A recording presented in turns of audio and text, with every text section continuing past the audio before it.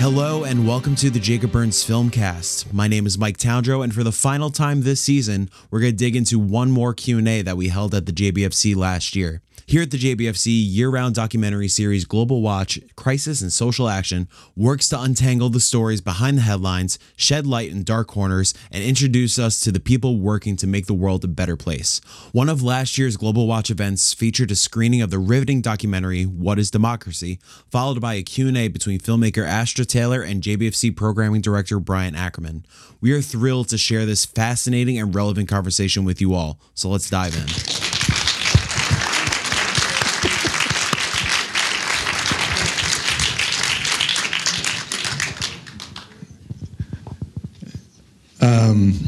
So I mean, the film is so expansive in the way that we think about these ideas that we just don't think about, actually.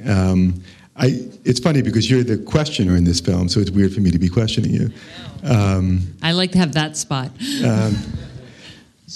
But I thought I would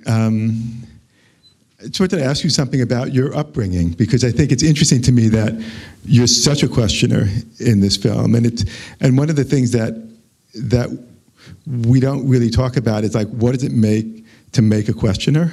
Yeah. And your upbringing is sort of unusual, and obviously, if you raise people in a particular way, they're going to be a particular way. I mean.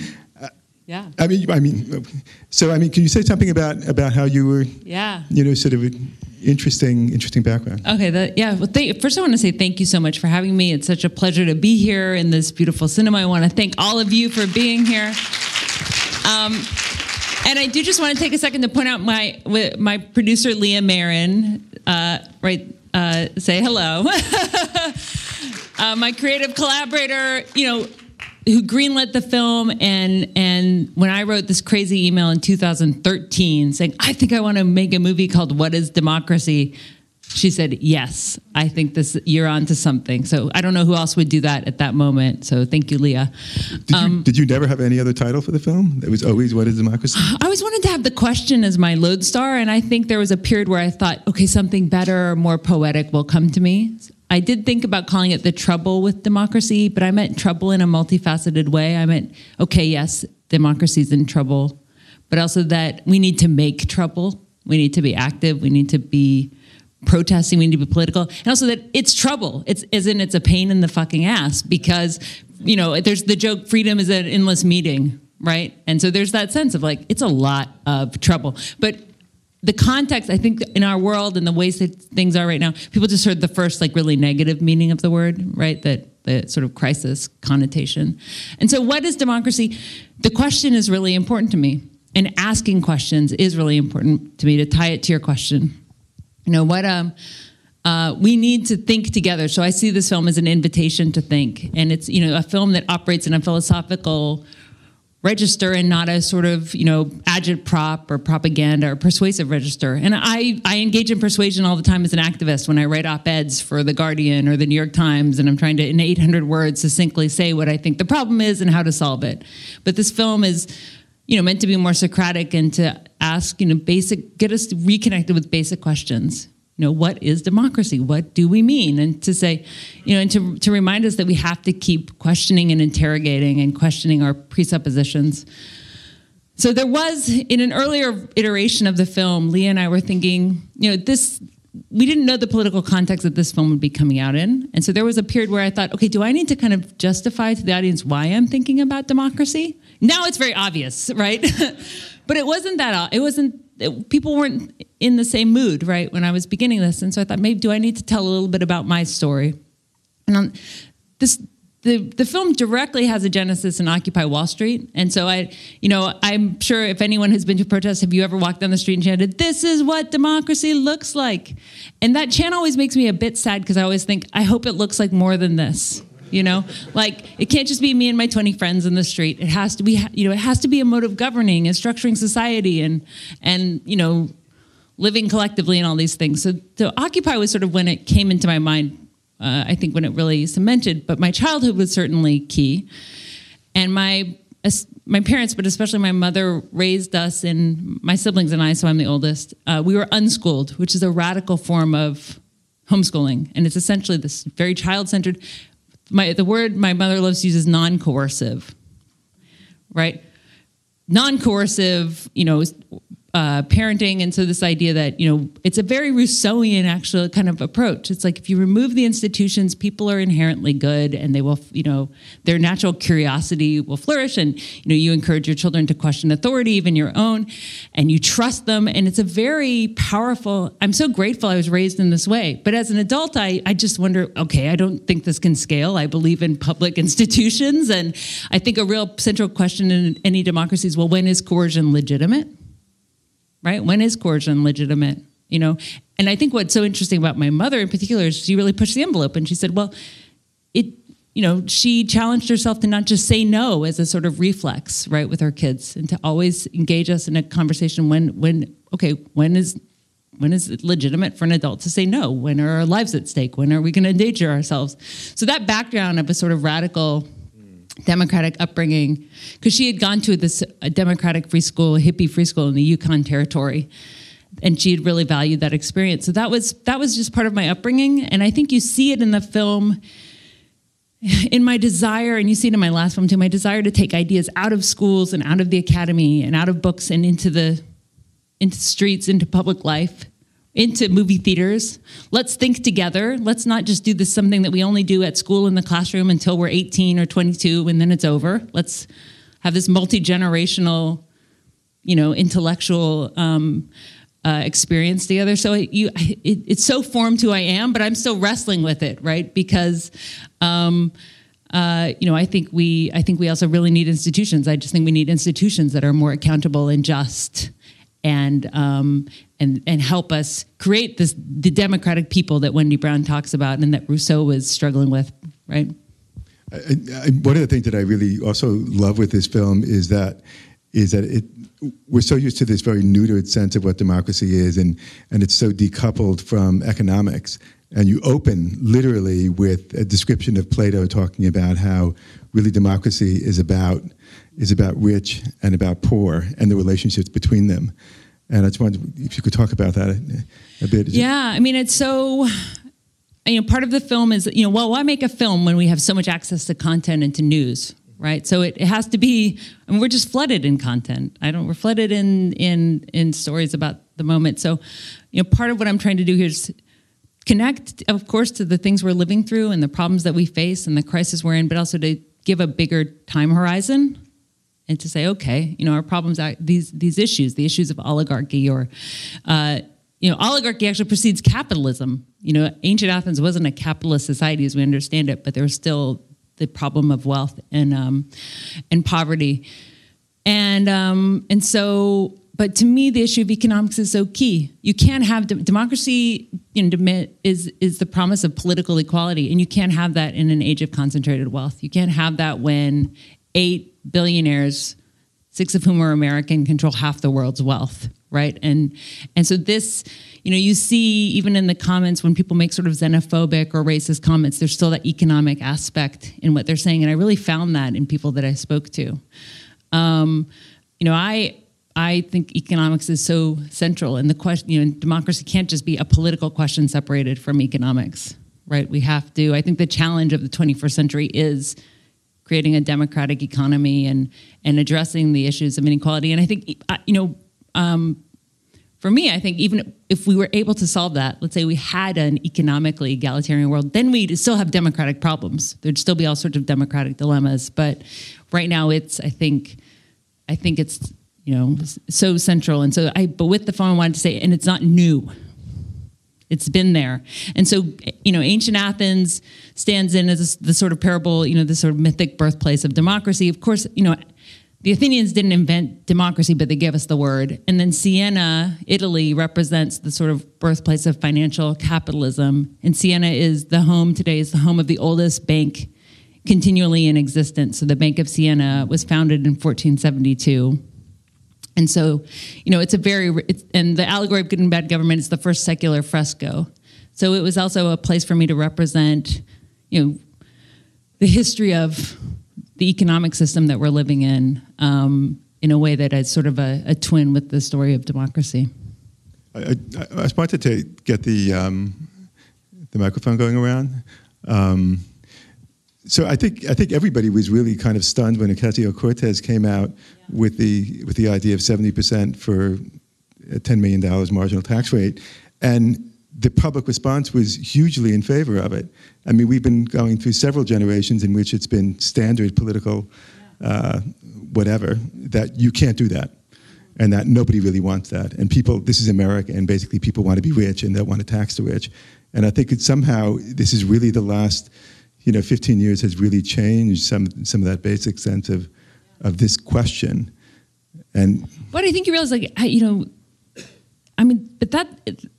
the thing that we're undoing hasn't been around that long, right? I mean, it was Ronald Reagan's presidency that slashed taxes for the richest Americans. So that wasn't that long ago. Even I can remember Ronald Reagan being president as a little kid, being like, "There's a man named Ronald Reagan." So I mean, I think she's also just pointing out that there's actually an American tradition of state regulation and taxes being quite high, and getting people to think about what is a marginal tax rate, and actually thinking more critically about taxes. But public sentiment has been on her side. It's just somebody at that level saying it out loud. I think no one said it out loud, right? Nobody with that reach was saying it. For 2 generations, yeah. Mm-hmm. Thank you very much for the film. So I have a question. So you started by saying you had the idea about Occupy Wall Street. Do you have any ideas why it didn't catch on and it just didn't go anywhere? Yeah. Well, I think it is. There were actually periods where I was like, wow, that really went nowhere. But I actually think we're seeing how much it changed the public discourse, right? Because I think Occupy was very instrumental in changing the way that we talk about class in this country and putting economic justice issues front and center. So I think it has had quite a big cultural effect.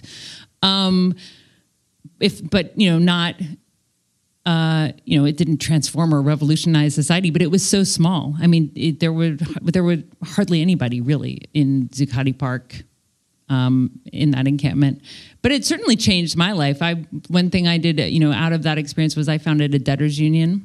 So just like you have a labor union, we now organize the indebted to collectively bargain.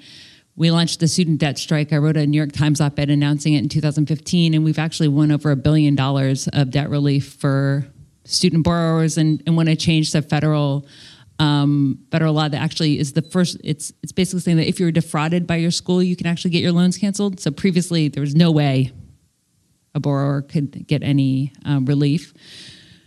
So that was something that came directly out of Occupy. So I think it has had, movements are very unpredictable.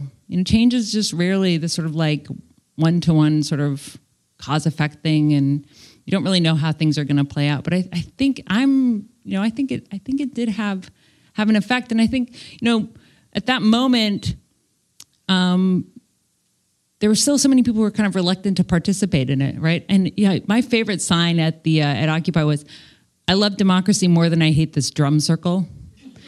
And it wasn't that I thought, wow, I love the aesthetics of this. It was just that I thought, okay, we're in an economic crisis, and the only people mobilizing are the Tea Party, right? It's not about whether you think this represents you perfectly or whether you think the aesthetics are great or the drum circle is cool. It's like, this is the right, to me, I just thought this is the right thing and this is the movement, and I don't get to just have the perfect movement be served to me on a silver platter. And so I did everything I could to contribute and try to have it, lead to something concrete and valuable. And so, I think the problem with Occupy is not enough people joined and took it and made it their own. Question right here. Yeah, hi. Wonderful film. Love discussion of Plato and Rousseau. Would have liked to have heard a little more Marx, but... yeah, he got the wall of books. Yeah, that was the best I could do. I tried. Because that really is at the heart of what our problem is. And I would just say that, yes, what is democracy? Who is going to rule? These are important questions. But in my mind, when you look around the world, where democracy really works is where citizens are questioning how much is enough. Mm-hmm. That's the question. And people in this country don't really want to look at that question. People think about well, what's the minimum that people can get along by? But it really has to be looked at from the other side. How much is enough? Mm-hmm. And it's not really that much. Right. Yeah. So... Yeah, I mean, so to the Marx point, I think, to me, the film offers a materialist analysis, and it doesn't do, it doesn't speak in, I didn't want to use jargon or rhetoric that I felt actually blocks thought sometimes, it's like, okay, we seize the means of production. It's like the film shows actually how economics are, as you said, economics is central. But yeah, I think how much is enough? I mean, we talk a lot about a minimum wage, and I think, we should put on the table a maximum wage. Yeah, like we always are, that's the thing. We focus on poverty as though it's just like lifting poverty, but no, how much is enough? Why would eight people need to control half the world's wealth? No, and so, yeah, let's put some caps on the upper end instead of just raising the floor. But, this is the kind of idea, who knows, it might be thinkable soon because we're entering a period where new ideas are catching on. You just said it publicly. Yeah. There we go. I'm going to trademark it. Yeah. Hi.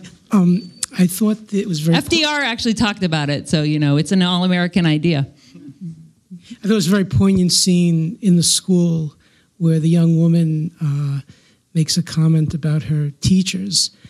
And, as a teacher, I can say it's a real resonant moment. And when you juxtapose that scene with the doctor... The three doctors, I thought that was very interesting. And what I think about in both cases, you have a student being very disheartened by a teacher who doesn't seem to care. And then you have a doctor arguing with his colleagues about something in the middle. And it really has to do, I think, with incentives. Mm-hmm. And this kind of gets to the heart of the matter when we talk about wealth inequality, where that everyone has very different capacities to articulate their own skills and their own interests. And I would have liked to explore that in terms of what Plato meant about how do we organize where we have differences between ourselves. And in this kind of society, in capitalism, where if we could transcend capitalism to move, these questions aren't really discussed, but they were discussed in the 30s. If you had a socialist organization, would you not need that? And I thought that's underneath this inequality, because when you ask the Tea Party, they say at the end of the day, somebody's got to get up and collect the garbage. And if you don't have a system that makes people get up and collect the garbage, so I don't know. Yeah. Speaking of economics. Yeah. I mean, the thing is, people do all sorts of work. I think that so I guess what I'll say as a response to that is, one thing socialist feminists say, and so Silvia Federici is the Italian woman, right? And she's someone I knew from activism and knew around, and she wrote this brilliant book. She's written multiple books, but one is called Caliban and the Witch, and it's about the role of so during the beginnings of capitalism and the enclosure movement, so when sort of communal lands, the commons were enclosed and privatized, she talks about the forms of resistance by women. And actually that's when you had all of these women being burnt at the stakes as witches because they were resisting the sort of privatization of their land. And then she's written a lot about social reproduction, so she talks a little bit about that. And her point is that there's actually two assembly lines in society. And one assembly line is the assembly line of waged work, the work that we pay for, that people go out, and we think of as a real job. She says, well, under that is this whole other assembly line. It's the work mostly done by women. And it's the work that produces the workers. It reproduces daily life. It's the work of care. It's caring for children and caring for elders and making food and educating. And so my point is that, there's actually all this work that people are doing without incentives, but our society doesn't really value. Right. And so and it goes unpaid, and also not just unpaid, but denigrated, right, as not valuable because it's not given a wage. And so I think, we need to revalue so many things to create a democratic society. Right. But also to recognize, actually people do a lot of really important work without this sort of incentive. Right. Because that's historically been women's work. And so, there are so many ideas that are sort of just hinted at in the film, right? We barely get into the issue of social reproduction, but I think it's there, and you see that in the representations of just, daily life and the emphasis on just, people being together. But people do a lot without the threat of coercion. This question of when is coercion legitimate?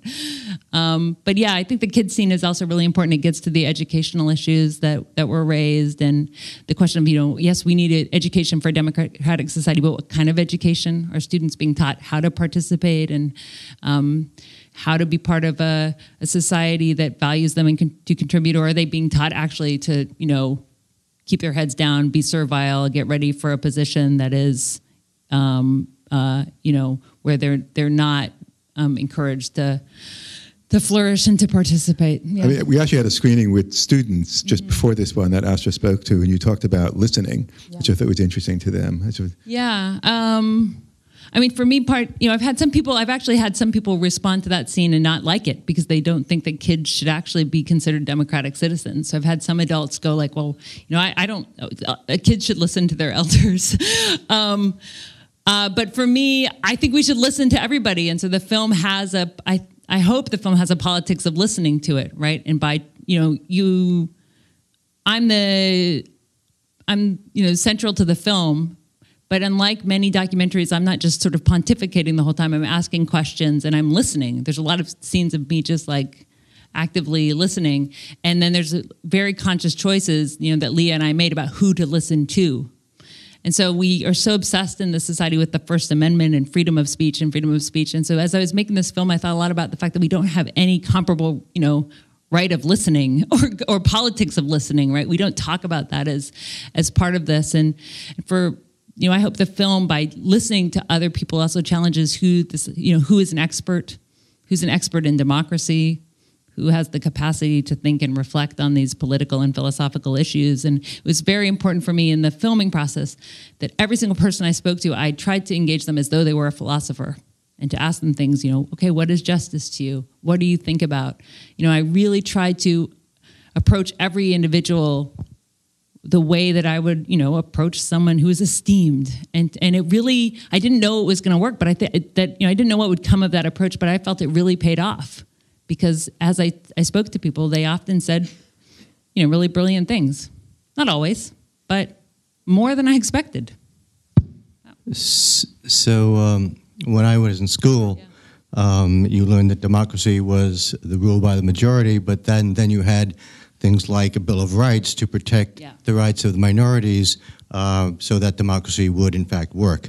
And what this was about was, and what we've seen over the last few years, is how unless you have an assumption, and this is what I sort of got out of the movie, unless you have an assumption behind it of equality, of those people who belong to that community, then there are going to be all kinds of ways that people can get around those Bill of Rights and those things that try and protect or keep that democracy working.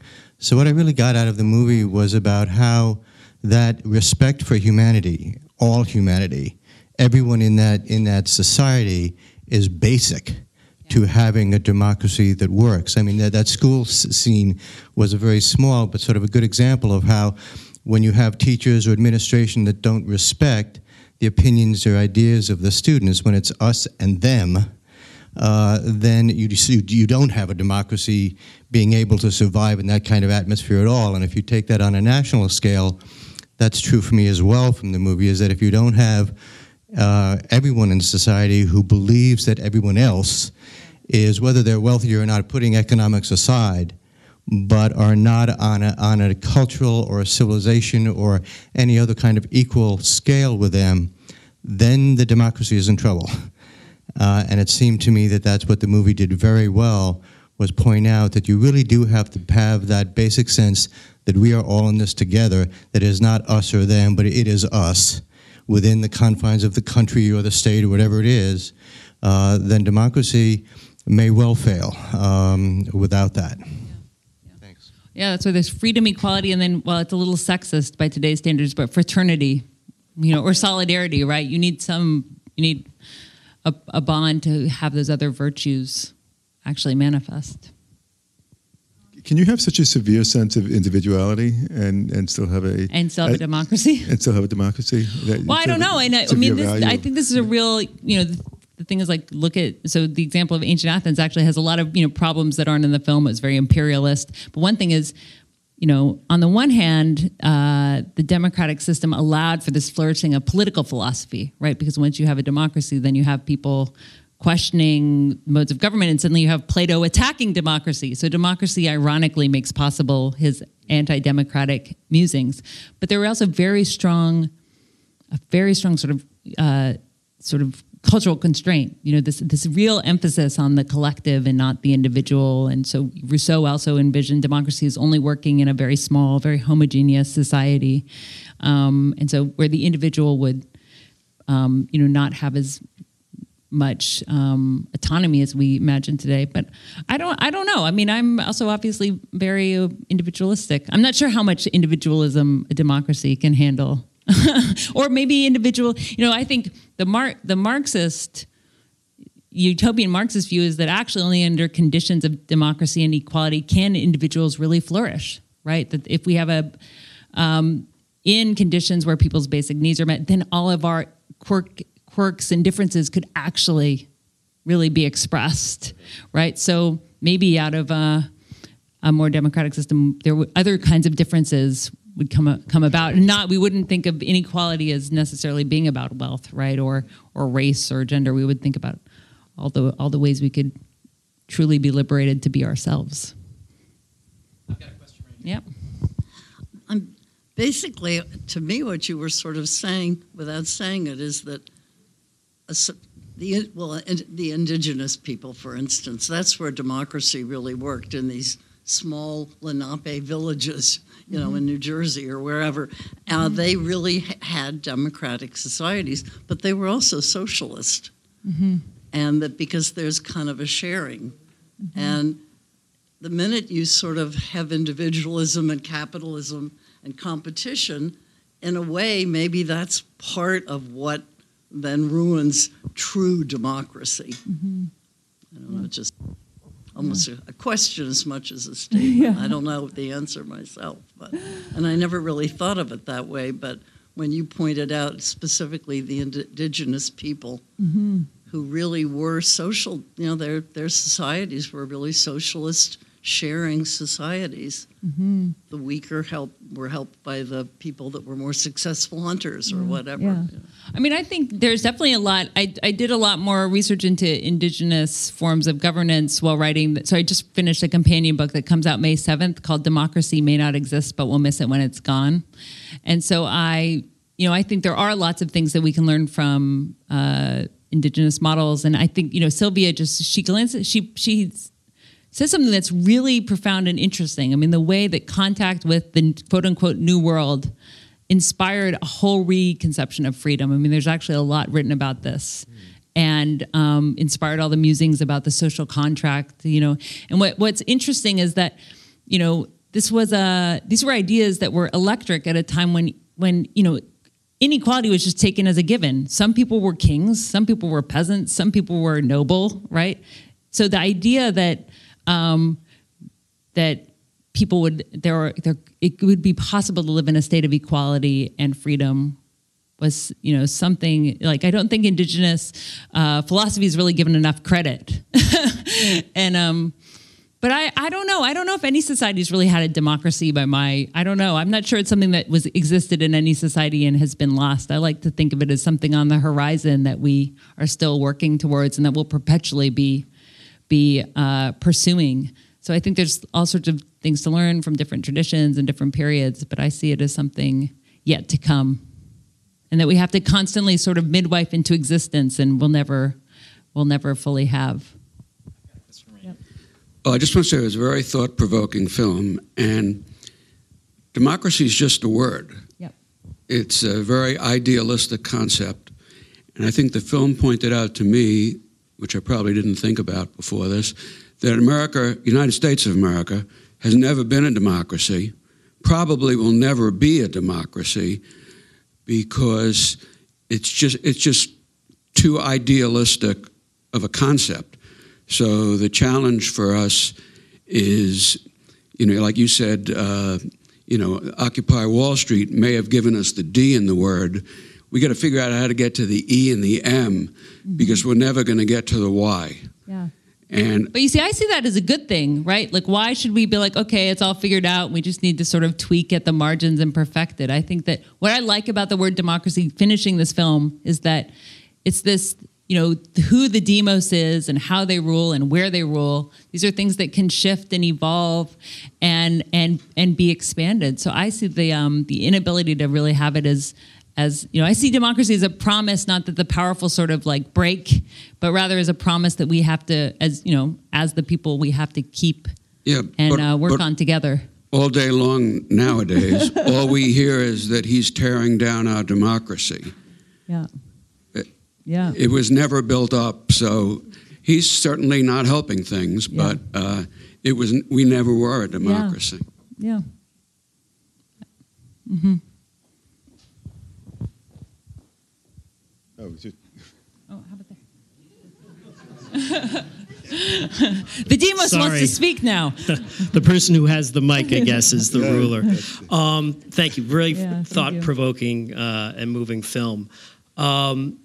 It led me to have a different idea of what democracy was than I had before, which in a healthy and functioning democracy, after watching your film, I was thinking that conflict is not the bug, it's the feature of the system. That if there's a system that's inherently not democratic, that conflict is non-existent. So in effect, it's a good thing.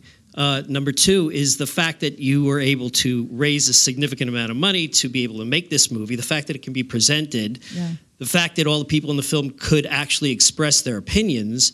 Those are all really positive things. That's part of a theoretical democracy, I think. And then finally, do you think democracy is, in effect, the ability to disagree with resources? Is that the ideal of a democracy? Yeah, interesting. So I will say on the fundraising part that this is a production of the National Film Board of Canada. So it's a publicly financed film. I could never make this film in the United States unless I was really rich. And that's so important. This is a film that was made not to make a return at the box office. This was a film that was made with a public interest, and for another purpose. And the National Film Board is a really unique institution in the world. It does feature-length documentaries. It doesn't focus on television, and it's really special. And so I would not be able to make this if there wasn't a sort of public-spirited, democratically focused entity. I almost called it a company, but it is incorporated, but an entity to promote something like that's this. Not dependent on the market. Yeah, it's not dependent on the market. It's very socialist. This, and yet what they do is they nurture individual point of view, really strong, director-driven documentaries. I think the conflict issues. So my book that I just finished, each chapter is a paradox or a tension that I think is central to democracy, and so I don't see the division between rich and the poor as one of these, because I don't think democracy has to have a huge economic divide. I don't think that's just like a natural fact of life, right? Just like, masters and slaves wasn't a natural fact of life. I think there are things that there are other tensions that I think are just always going to be there. So how much spontaneity and how much structure, spontaneity and structure is one, freedom versus equality, coercion versus choice. And one is conflict versus consensus, like how much. And I think conflict, in different traditions in democratic theory put emphasis on the consensus side or on the conflict side, right? And the founding fathers of the United States really dreamed of consensus, right? They hated the idea of political parties because they hated the idea of factions. And so they created, their system that they thought would sort of filter out conflict. Marxists put the emphasis on class conflict, right? There are real conflicts of interest between owners and workers. So I do think conflict, though, I think that dissensus and conflict are, they're important facets of democratic life. And the question is, how do you have conflict that doesn't then, delegitimize or dehumanize your opponent? right? How do you have conflict that doesn't tear the society apart? You know, so this idea of legitimate opposition is a good idea. It's like, okay, we have to have conflict and still be able to share the earth, you know? So yeah, I think conflict is I think it's an important feature, and you know, some conflicts aren't easily resolved. Hi. Thanks so much for this film. It's made me think so much about so many things. As a much younger person, I was an activist in the anti-Vietnam War movement and women's movement, and helped plan demonstrations in New York and Chicago. And after the 1968 in Chicago, I started thinking, well, that's, you know, we have to, the revolution, if there's such a thing, has to have something to do with how we raise our young people. So I was really intrigued to hear that you were unschooled. But so I went into the field of early childhood, infant, whatever. But one of the things that I'm curious about is in the film, there's so much, and there's not a discussion about what is the nature of human nature and the role of greed. And there's so many, seems like all of the world wisdom traditions talk about how we have the inclination to good and to evil, or to however they put it. So there is a little bit in the discussion of the virtues. Sylvia says, you know, and the greed and the hoarding, right? So there is this sense of that these traits have been part of the human experience. Human nature is a word. I was quite happy that people don't say the two words human nature. And so I even love that at the end, Cornel West says, well, when you look at human history, there's all this terrible stuff when you look at human history. But the human nature, I mean, human nature to me is an open question, you know, because people like to say things about human nature that serve their interests. So I'm quite happy human nature isn't discussed. Human history, yes. But human nature, I don't know. I wouldn't want somebody making any declarations, you know. Again, I think this issue of the people, right? This question of how do you make a democratic people? Our institutions and our societies form us. And so there's a feedback loop, and we're trying to call a new democratic public into being. I mean, that's what I'm doing with this film, is calling new groups. You know, that's what I'm, calling a group that wants to talk about these ideas. Or with my debtors movement, it's like, okay, let's identify as debtors and engage politically together. So I think, you know, we create publics, we create peoples. This cinema is creating, you know, a public that watches films that might be considered, I don't know, too fringe in other communities. So I'd rather speak in that way than about human nature, which is so essentialist. So it's interesting. So, but there is this sort of sense that I might get what you're saying, but at the same time, what we're creating now in the way that we've structured society is a kind of a desperate populace. Yeah. And I think everybody can agree that that's the sort of, whatever, what I call it, human nature or whatever, it's the human that's very difficult to work within a democratic structure or to sort of, and so it's kind of like there's that tension within sort of the economic sphere and the sort of the political sphere. Yeah, well, and I think that's one thing. Wendy Brown, who is the woman at Berkeley, I really love her writing on our economic system. So she's written a lot about how neoliberal economics not only change the conditions, the sort of financial conditions and social structures, but then also remakes what's in our heads. So, for example, when students have to go into $50,000 of debt to get an education, it changes the way they think, because suddenly they see themselves as seeking a return on an investment and not just getting educated, for the common good. So there is a sense that. So I think psychology is really important, and how these structures affect our consciousness and our spirit, But I don't know about But it's just that human nature is good or is evil is a little too theological for me. Just a couple more questions, actually. Just right. One in the front row. Who has a mic? Oh, right here, right there. I have a question that's less abstract, which may be because, for me, some of the discussion of democracy or Plato, I felt absorbed better from a book than from a movie. But what I thought was great in this movie was some of the interviews with particular people, the school that somebody mentioned before, the barber shop, the guy who was out of prison, the three doctors. And I wondered how you found these. I mean, did you just go into a random emergency room or a random barber shop? Or how did you come across the people you interviewed? Yeah.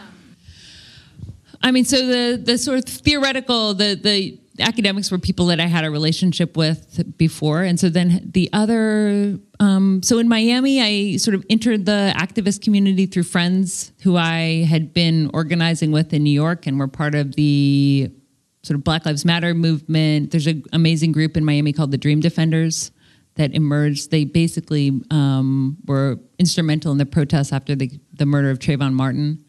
And so through people who were really, embedded in Miami and who knew me really well and trust me, I would then sort of move one person out of the circle and talk to them and then sort of say, oh, well, who else do you know who's interesting? And so it was really a sort of informal process of asking around and sort of trusting my instincts. And if I thought somebody seemed interesting, then talking to them. And that's how I, for example, was introduced to the woman, Tanya, the trauma surgeon, who it turned out was actually Canadian. But, and he was like, yeah, come and talk to us in the hospital. So it was really, just trusting my instincts and following my nose. But I would say the magic character for me was that I had an image of who I wanted to take me on as like a crazy, eclectic, eccentric, intellectual tour guide through the ruins in Athens. And I had this sort of idea, this sense of who I wanted. And a friend who came on board as a researcher sort of described this image I had, because actually the Hellenic sort of cultural association, they actually offer you experts, and it tends to be, they all have British accents, and they're like these old, it's like they're all like made for the BBC. And I was like, no, I'll pass. I just want permission to shoot. I'll find my own tour guide. And she found Effie, who was the wonderful woman with the red hair. So, I just had this space for her in my imagination. And then she just manifested and was even more, I was like, I just didn't know you'd have such amazing hair, So, but she was like everything I wanted and more. It was so great. So, yeah, I mean, that's the fun part is I'm quite introverted, and I'm like home writing most of the time. And then when you're making a movie, you get to go out there and just like, that desire you have, like, who are you? I wonder who that person is. And you get to just talk to them, and you have an excuse, which is really fun. Yeah. Yeah, hello. I just wanted to ask you about, for me at least, the problem with democracy is that you have an authority defining who is democratic and who is not.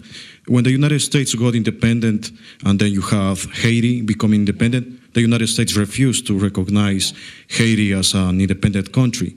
Then you had South America getting their independence, and the United States refused to recognize the independence of the South American countries.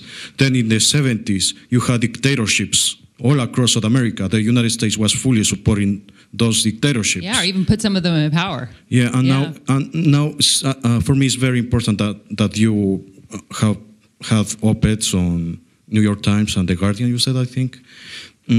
How much responsibility you put on the media? Yeah. That, for example, today, right now, the media is validating a person in Brazil, like Bolsonaro, who was elected with, 56% of the vote, but totally going against Nicolás Maduro in Venezuela, who was elected with 65% of the vote. Yeah. So, I mean, for me, the media has a huge responsibility supporting a dictator. It's not a dictator, a fascist. Yeah. In Brazil. How much responsibility for the media? Pretty much. Yeah. Thank you. I mean, one thing you said that I just want to quickly say is I think the Haitian Revolution is so important, and I wish, if we could just sort of elevate.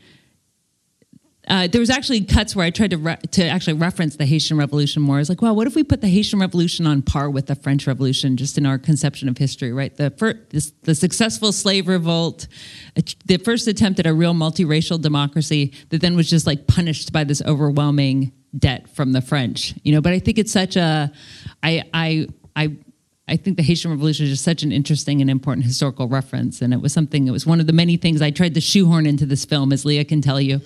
I think the media has a huge role to play. And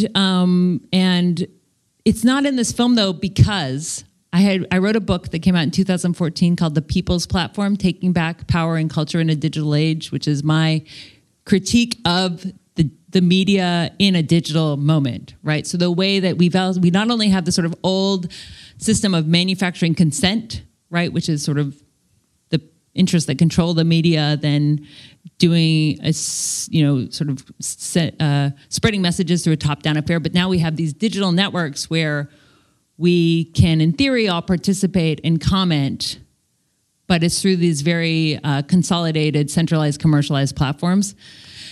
And so writing that book kept me involved in the media debate in this granular way for many years, thinking about not only the state of news, but the state of these new digital giants. And I said everything I want to say in that book, and I think it still really stands up, except for the fact that Google is now technically called Alphabet.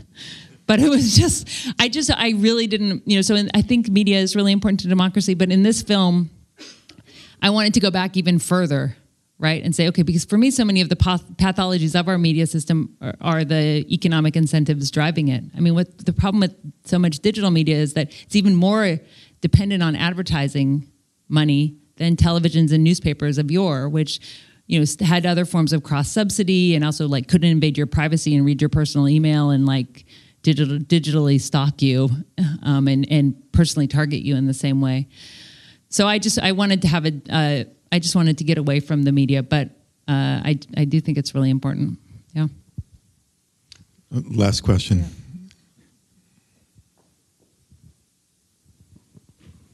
Yeah. We do not have kings and vassals ruling our lives. However, we have corporate interests and industrial interests that have taken over and are affecting our water, the food we eat, the way we live to many degrees.